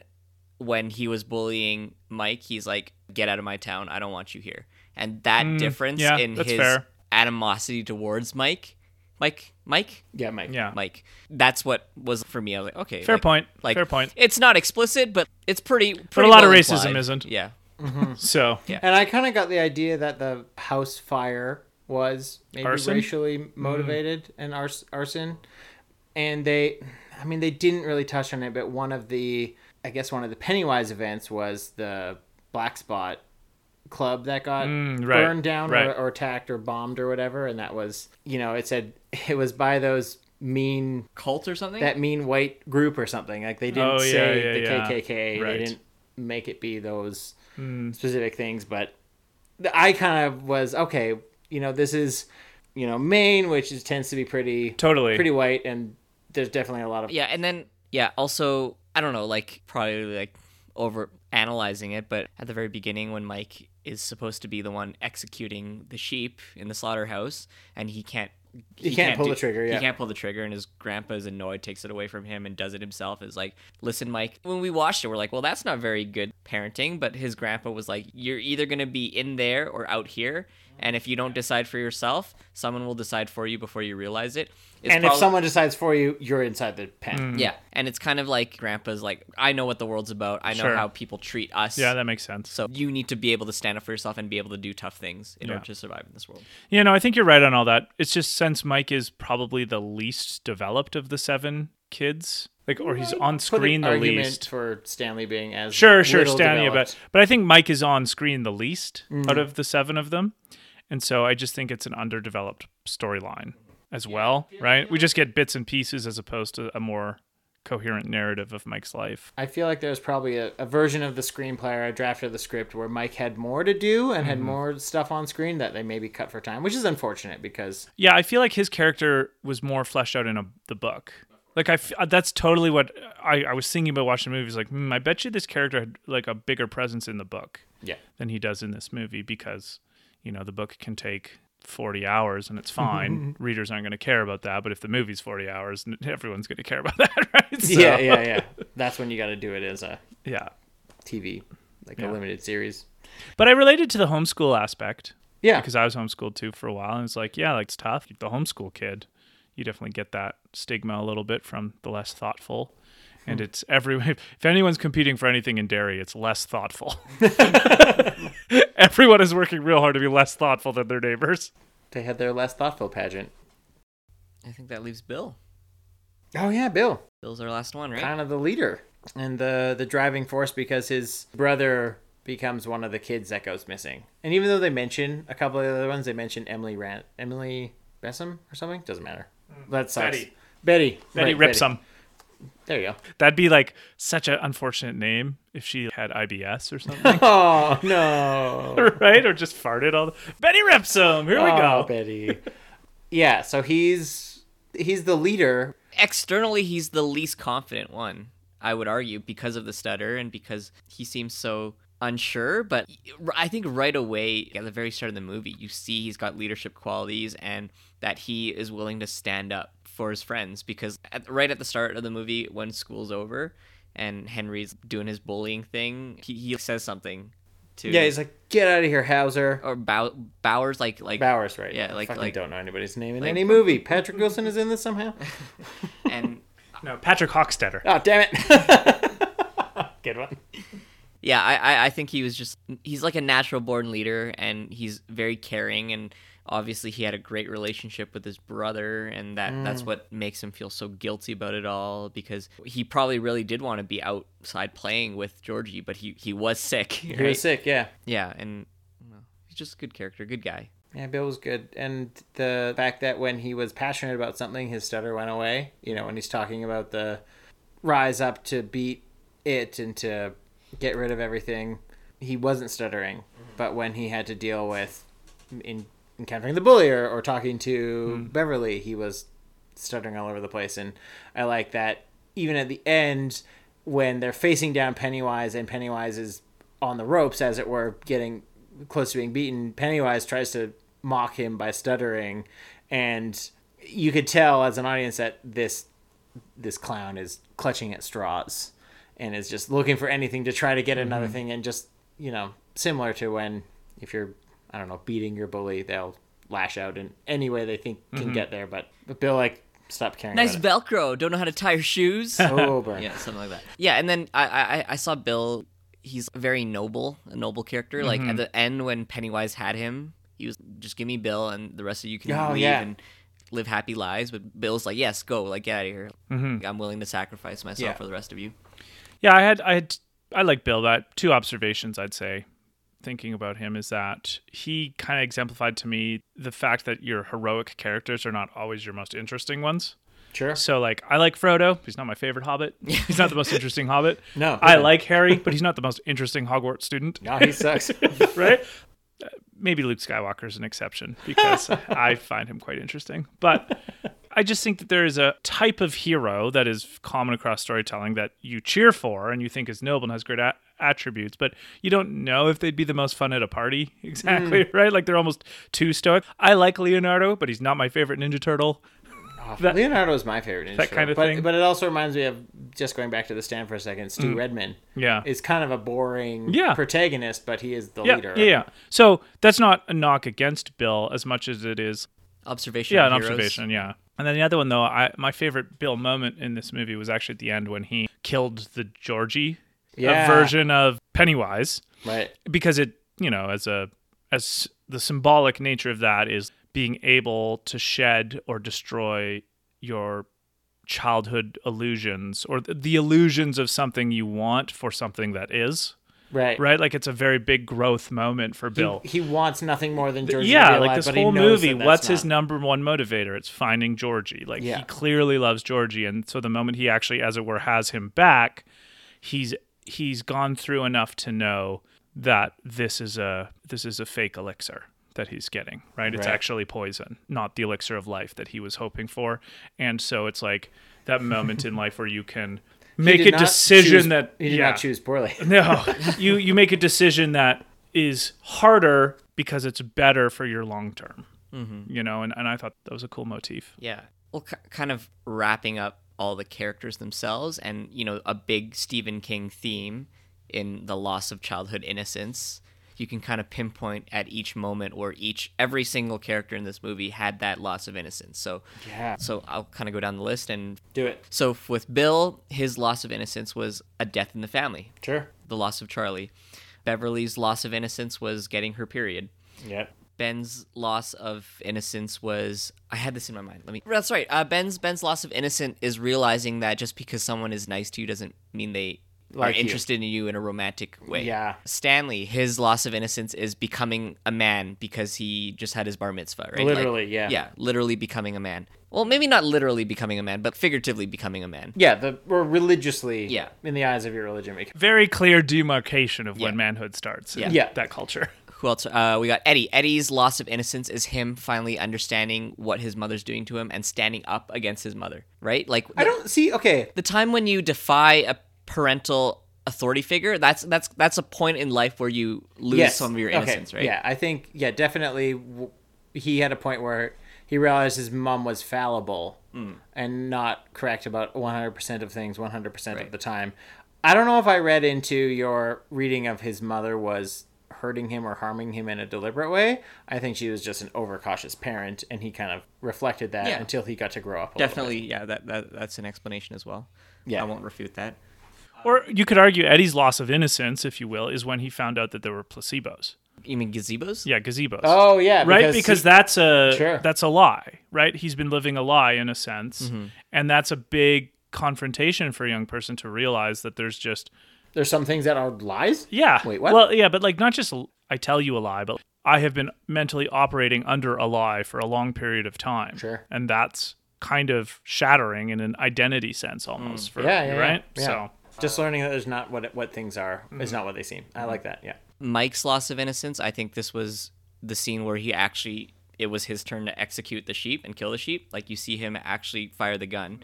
And I think obviously that's very traumatizing to have to kill an animal, but that's his step into losing that childhood innocence. I think his childhood innocence was lost when he kicks Henry down the well. Yeah. Or, when he lost his parents. Or when he lost his parents. Yeah, there's a number of different ways you can point at it. Mike is remarkably well adjusted. Yeah. Considering the things that have happened to him. Richie. And then I think Richie's loss of innocence, I think I had this in my brain, but let me think about it. Don't worry, I'll just edit this out too. When he's scared too, or when his bravado is not going to work, right? There's something around him using his wit and his put downs as a crutch for something superior, and when that kind of is shown to be an illusion, in a bigger world with bigger dangers, and he actually has to rely on more fundamental traits like friendship and loyalty and caring. I think that that's something that's pretty important to him as a realization factor, right? And then also maybe getting into the fight with Bill where Bill punches him. This is, I assume they're very good friends, if not best friends. Yeah. And getting into your first major fight with someone that close to you, that's another That's kind of huge, yeah. Yeah, it was interesting for me to kind of see all the different growth of I from like each that. character. That's And then, really good. And then you could argue even Henry, like he was already not well adjusted and probably not very innocent at all from the start of the movie, but really it kicks in really hard when he kills his dad. And before, when he's going to shoot a cat, Yeah, I was not happy with that. yeah. Cat does not die. Yeah, I mean, kind of building on that a bit more. He's mutilating Ben, but he's not killing Ben. He's about to shoot this cat, but doesn't shoot it. But then finally, that one step to finally push him fully over the edge where he was hanging on by like a finger is when he kills his dad. And like, if he didn't get pushed down a well very shortly after, you know, that's the birth of a serial killer type of thing. You know, this escalating behavior from mutilations to killing animals to once they start murdering, then Yeah, I just thought the film did a really good job at telling stories on an individual level, on a micro level, and then on a bigger macro group level as well. On like how the group dynamic changes, and you know when kids grow up, like even that pact at the very end, the blood pact. the blood pact, that's such a kid thing. Yeah, it's such a kid thing, and it's such a thing that I think kids kind of gravitate on this idea where like, oh, I'm friends with you, you're my best friend when I'm 7 or 8, or even when we're graduating high school when we're 17 or 18. We'll always be friends. We'll stay together. We're gonna have a sisterhood of the traveling pants kind of thing. But the reality is, your friend groups are gonna change. People are gonna disperse, and who your best friend was when you were 15, you probably will never ever talk to them again. It's unlike the cases where people are best friends from birth to life are very rare. Yeah. And then the exception that somewhat proves the rule. Well, and then obviously part 2 is gonna refute that, but. But I feel like they won't have been friends for the 27 years. Exactly. Well, They're yeah, going to come exactly, back together. Yeah. And yeah, it's like the whole learning that friendships are somewhat locational based. You know, it's easier to maintain a friendship with somebody if you work with them, but when you stop working with them, if you didn't have something outside of that, you know, working relationship, you don't talk to them anymore. Thank God for this podcast. I experienced that very heavily with living in residence. Yeah. Because living Right. in residence at university, the ease makes the fair weather friends. It's fair weather all year round when you live in the same building. Yeah. It's the intent is living in the building with other students, right? So when you move out, it's like, who do you keep seeing? That's Same thing determining for marching band. You know, you're all stuck together all year. You make really good friendships on tour, and then you feel, we're going to be so much friends. Yeah. We're going to be friends Yeah. forever. And there's a couple people that you hang out with, but, you know, after a year or two, you're not in the band. You're out of it. And then You're out of the band. on a very My personal level, us, right? We all used to work together. Yeah. And now none of us work together, Yeah. right? So yeah, it's I think Stephen King and the filmmakers did a good job at exploring those kinds of friendship dynamics. Yeah, as a good piece on high school friendships and summertime friendships, plus a scary murder clown. Yeah. I know we've been talking for a long time, but there was one other major thing I wanted to ask you two about that I think go is for it. relevant. And it's more. Don't worry, most of this stuff is getting cut. Yeah. This is actually only a 20-minute episode. I know, obviously, the main muscle of this movie are the characters and the feelings around what they're going through. But I really loved, and it doesn't quite come as much through like a TV as a theater, but it still did. Like, I thought this movie had great iconography in the sense of the red balloons. Yes. Or Georgie's raincoat. Yeah, Or very- the sailboat, even things like Eddie's asthma inhaler, just these little, the fanny pack, the watch. I think we talked about it first in Poltergeist, just the props around the movie that add to the feel of it that no one even talks about, right? The light bulbs that look like eyes. I thought there were so many evocative visuals in this movie that I really loved. So I don't know if any of that, were there any that you enjoyed that I didn't mention of those ones? The color contrasts again. A lot of times in horror movies, it's a very drab background with a very bright, vivid, colorful character at the forefront. The first time we see Pennywise in the sewer grate, it's a black pit, and then we see this bright white face, this bright red and orange hair, these glowing yellow eyes. It's such a contrast, between the very gray and dismal surroundings, this just pop of bright, sunny light, and to the point later where we see Pennywise's mouth open super wide and there's just a glowing light portal inside of it, whatever. So I love that contrast, and the contrast of Pennywise standing against the burned out house with all the balloons, and it's all black and gray and monochrome, and then he's right in front as this stark white vivid color, and the red balloons. I tried to keep count. I don't know if there was 99 or not, but there might have been. Yeah, I totally agree with what you said about just an excellent use of props, like Bill's bike, Silver, right? The postcard, the poem that Ben wrote to Beverly, even her key that she carries around her neck. Yeah. She had the most color in her wardrobe, too. Yeah. Mike's sheep executing gun. Even Henry Bowers' knife that he lost. Yeah. I mean, very... Very well done, I thought. Very beautiful. Just because we didn't talk much about the visuals or like the cinematography or anything and movie related in this movie, like there were some good parts to that too. Yeah. I guess, yeah. Yeah, the scenes, the landscape was really great. There was a good scene of them riding their bikes by the big roundhouse building, and it just looked really beautiful and picturesque. Yeah, and like the scene settings were so different. Them walking in single file through that field with the train going in the background. That was very Stand By Me. So cool, right? Yeah, those wide outdoor landscape shots of, showing beautiful Maine scenery, which I'm sure Maine is quite beautiful, being a coastal state and all, and then being in the old house and it just being in shambles, and when Richie walks into the clown room, just all those different clowns. So many clowns. And Beverly's bathroom was a great set piece as well. It was filmed, I don't know if it was all filmed in one location, but it was somewhere where if it wasn't for the evil every 27 years an awful tragedy happens and kids go missing all the time kind of thing, it'd be like, this would be a beautiful place to live and grow up, I feel like Ben, if he didn't get involved with the Pennywise thing, he would, and he was a more self-serving person, he would plan it so that he could move to town after the last attack, raise a family so the kids he had were old enough to not be worried about the time it comes around again, and just like, keep it in the, line it up perfectly so that no Pennywisings can happen. Yeah, in terms of like horror things, you gotta avoid the iterations. That's a good one. Good job, Luke. Go ahead. Yeah, but in terms of like the horror elements of this movie, we didn't even talk about the scares. Yeah, rewatching it was like they're well done. It's super atmospheric. It's kind of rewatching it the second time, knowing when the scary things were, it wasn't as scary. But the first time I watched it, I'm like, holy crap, that garage scene with the projector was so good. That was a good one. This is probably an organic time for scariest part of the movie. Let's talk about scariest parts. Go ahead, Alex. You got a scariest part. So my scariest part, the first time I saw this and kind of rewatching this the second time and really paying attention to that scene, was something that I think a lot of you missed. There were other people watching this with us, but it was when Ben is in the library. Oh, yeah. And the librarian gives him this book and he opens it up and he's flipping through the pictures. And you kind of see the shot of Ben sitting at the table with the book.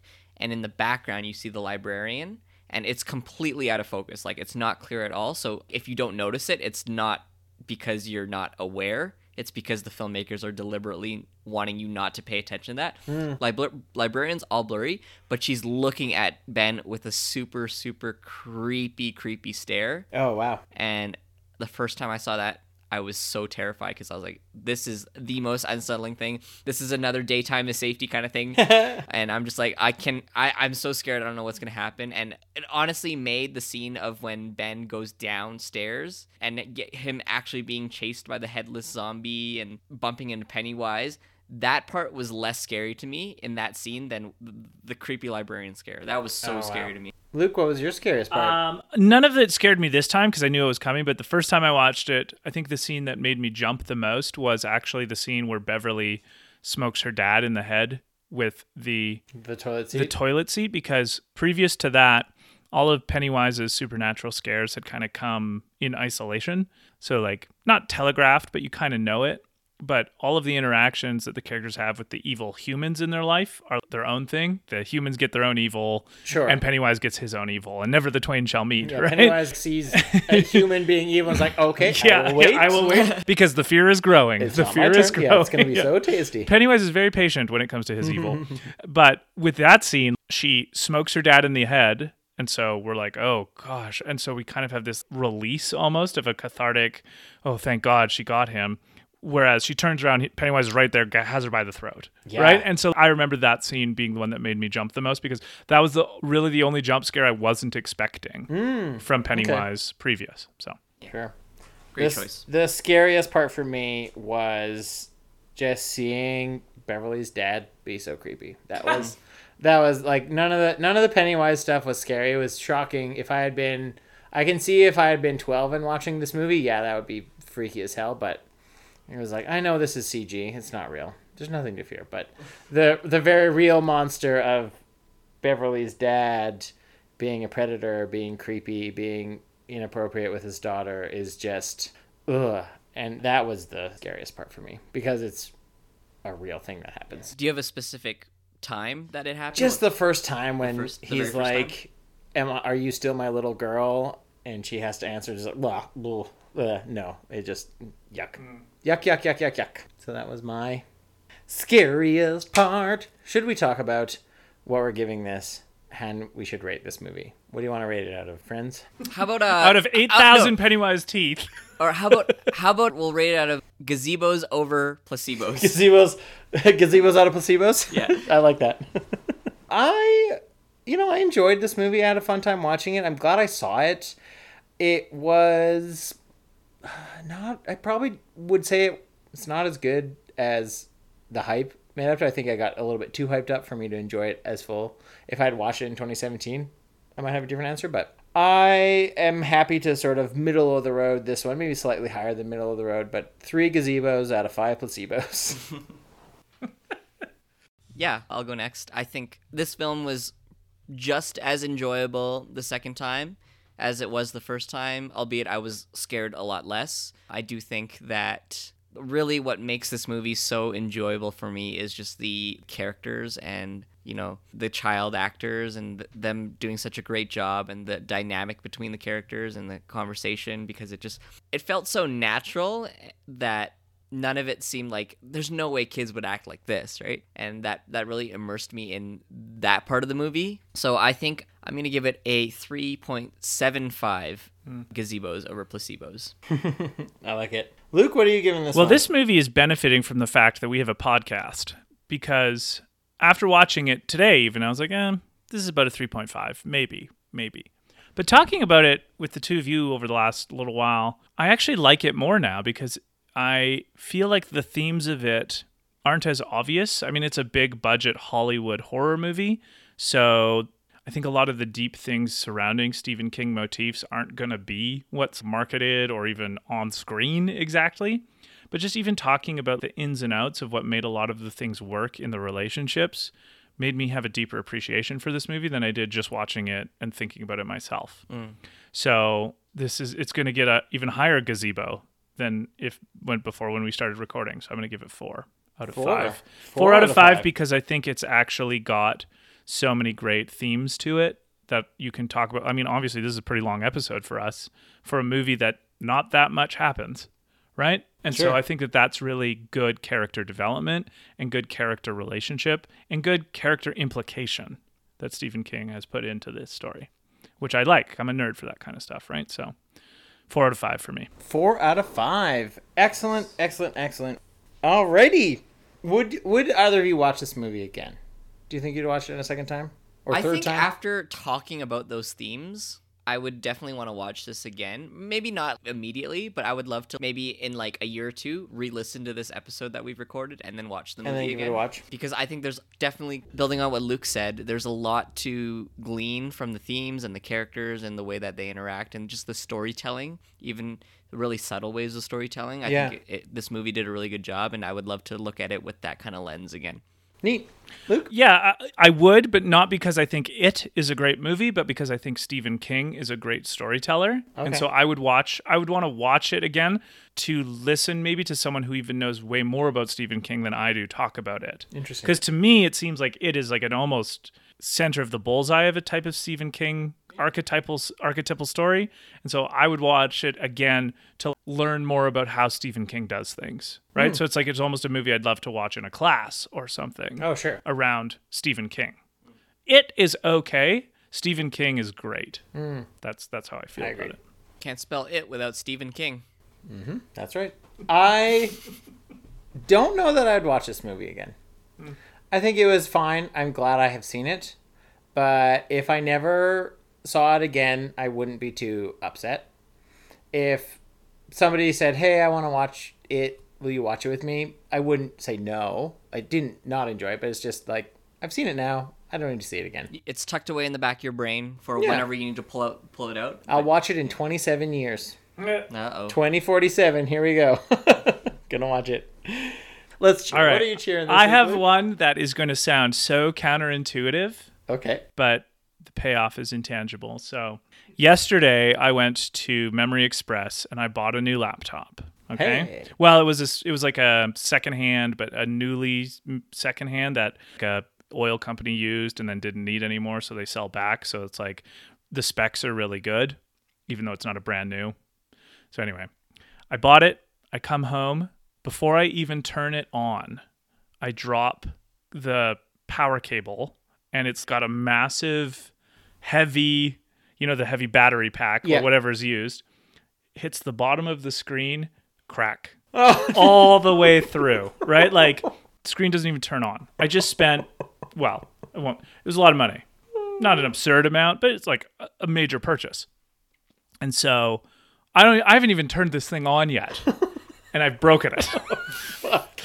And so, of course, I'm in a bad mood and I go and I take it back. And the nice thing is that even though warranties don't cover physical damage, they're going to find a screen replacement, install it, and the warranty does cover the labor. So I only have to pay for the hardware. Okay. So like it's probably going to be another maybe $150, $200, which sucks, but the something to cheer in all of this, which doesn't sound like something to cheer, is that I realized that this is like the first really major bad luck thing I've had in my life in a while that rises to the level of when I would usually get so angry or so self-pitying or so just in a funk and like treat other people worse and be unreasonable basically, or irrational because something bad happened to me, don't you know? Now everybody needs to be feeling bad. And I realized the half-life on things like anger and frustration and sadness and self-pity for me is almost zero now. It was only about 8 minutes before I was like, shit happens. Like that sucks, but here are the steps I take to fix the problem. It's in the past, so I don't want it to affect my life any more than it has already now. And I moved on. This is only a day ago, and I'm already not angry because what else?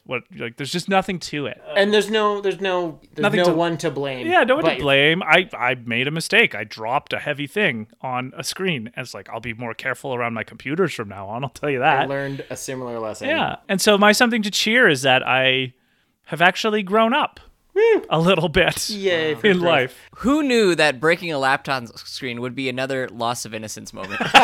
Very good. Yeah. I had a similar, not to distract. I've lost much innocence looking at computer screens in my time, Alex. I'll tell you that right now. Not to distract too much from the something to cheer section, which I forgot about.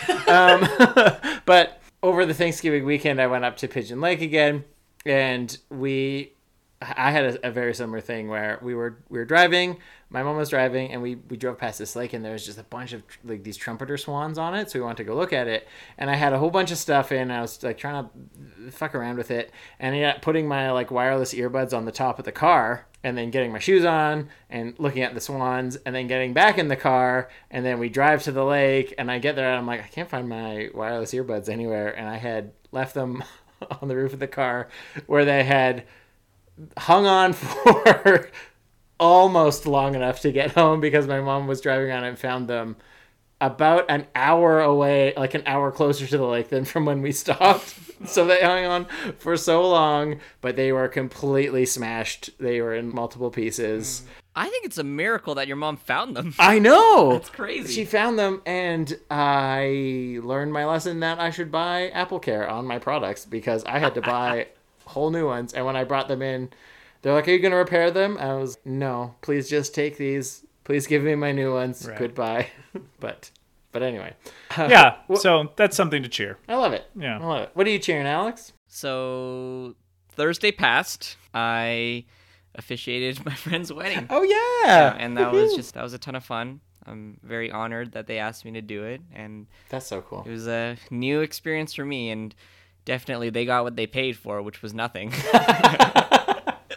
They got Good one, medium Alex. famous, renowned podcast host Alex Wan to officiate their wedding. So, listeners, if you want Alex to officiate your wedding, just DM him.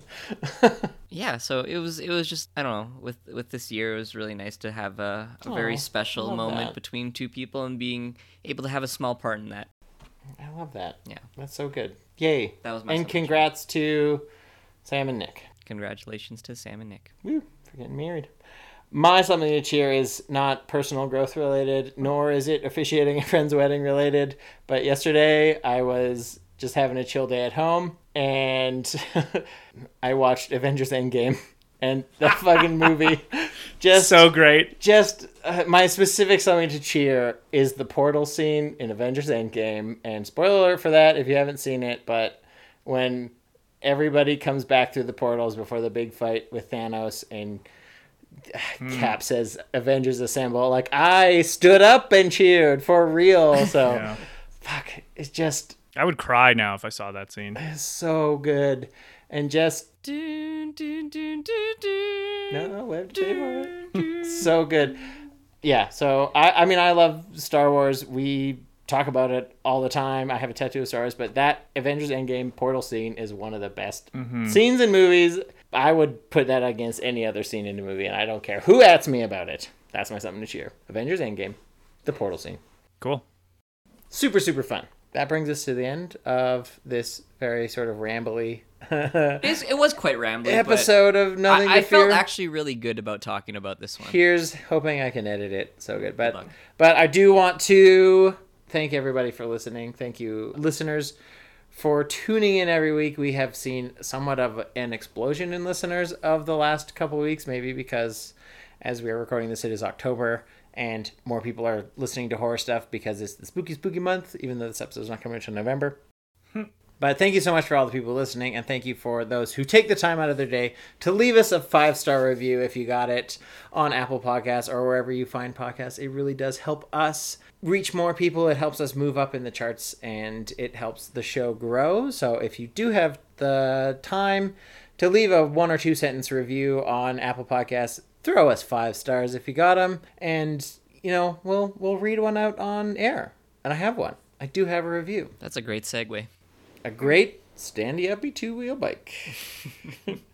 So this is from username Lacey of the Arts. 5-star review. Definitely something to cheer. I can't call myself a big horror movie fan, but I do know that when you can listen to somebody passionately talk about something, you're going to appreciate it more. All 3 hosts bring a great mix of honesty, humor, and humility, but I have to hand it to Billy for the little extra tasteful sass. I don't know where they're getting that from. I think there's definitely something here for everyone, from the completely uninitiated to the more well-versed horror fan. Sit back, pop in the earbuds, and just enjoy. Thank you, Lacey. Yeah, thank you. That's very A nice. fine 5-star review. Woo! All right. We're almost at the end of this episode, friends. Oh, don't tease us. Yeah. I'm just getting warmed up. It's all over except for the You know who's editing not for getting me. warmed up? Right.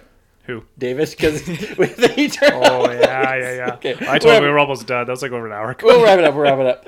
So thank you, everyone, for listening. Thank you to Alex for writing the music to the show. Thank you to Katie Rogers for designing our logo, of which you can buy merch of. If you go to our TeePublic store, you can buy a t-shirt, you can buy a coffee mug, mouse pad, whatever. Maybe a mouse pad? I don't know. But buy it with our logo on it. It's so cool. I had coffee out of it this morning. I love it.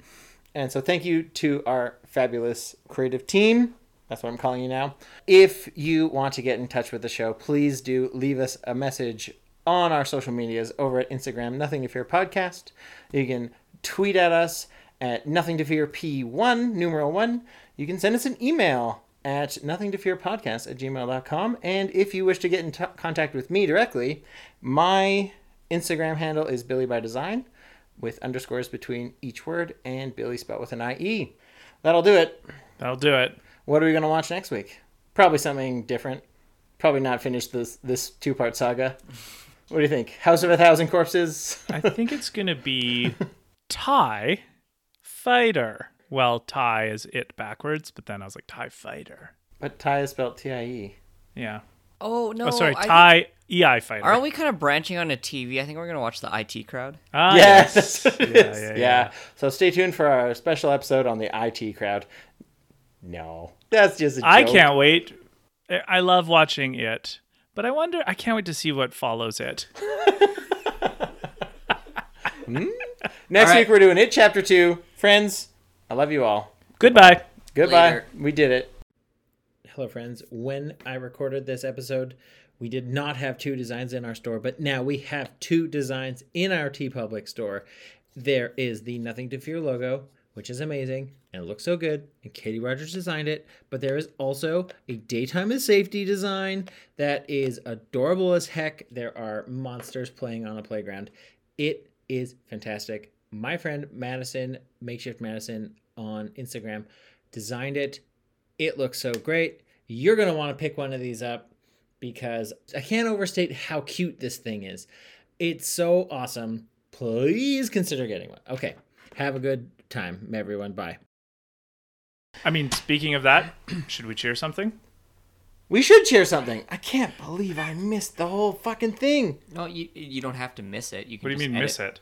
I forgot it. I did it in the edit out of the way. Something to cheer? Yeah, I forgot about it. Oh, we can Why can't we do it after? We'll do it right now. Yeah. Like, Thanks, is Luke. it the end of the world if we read a review before we something to cheer? It is.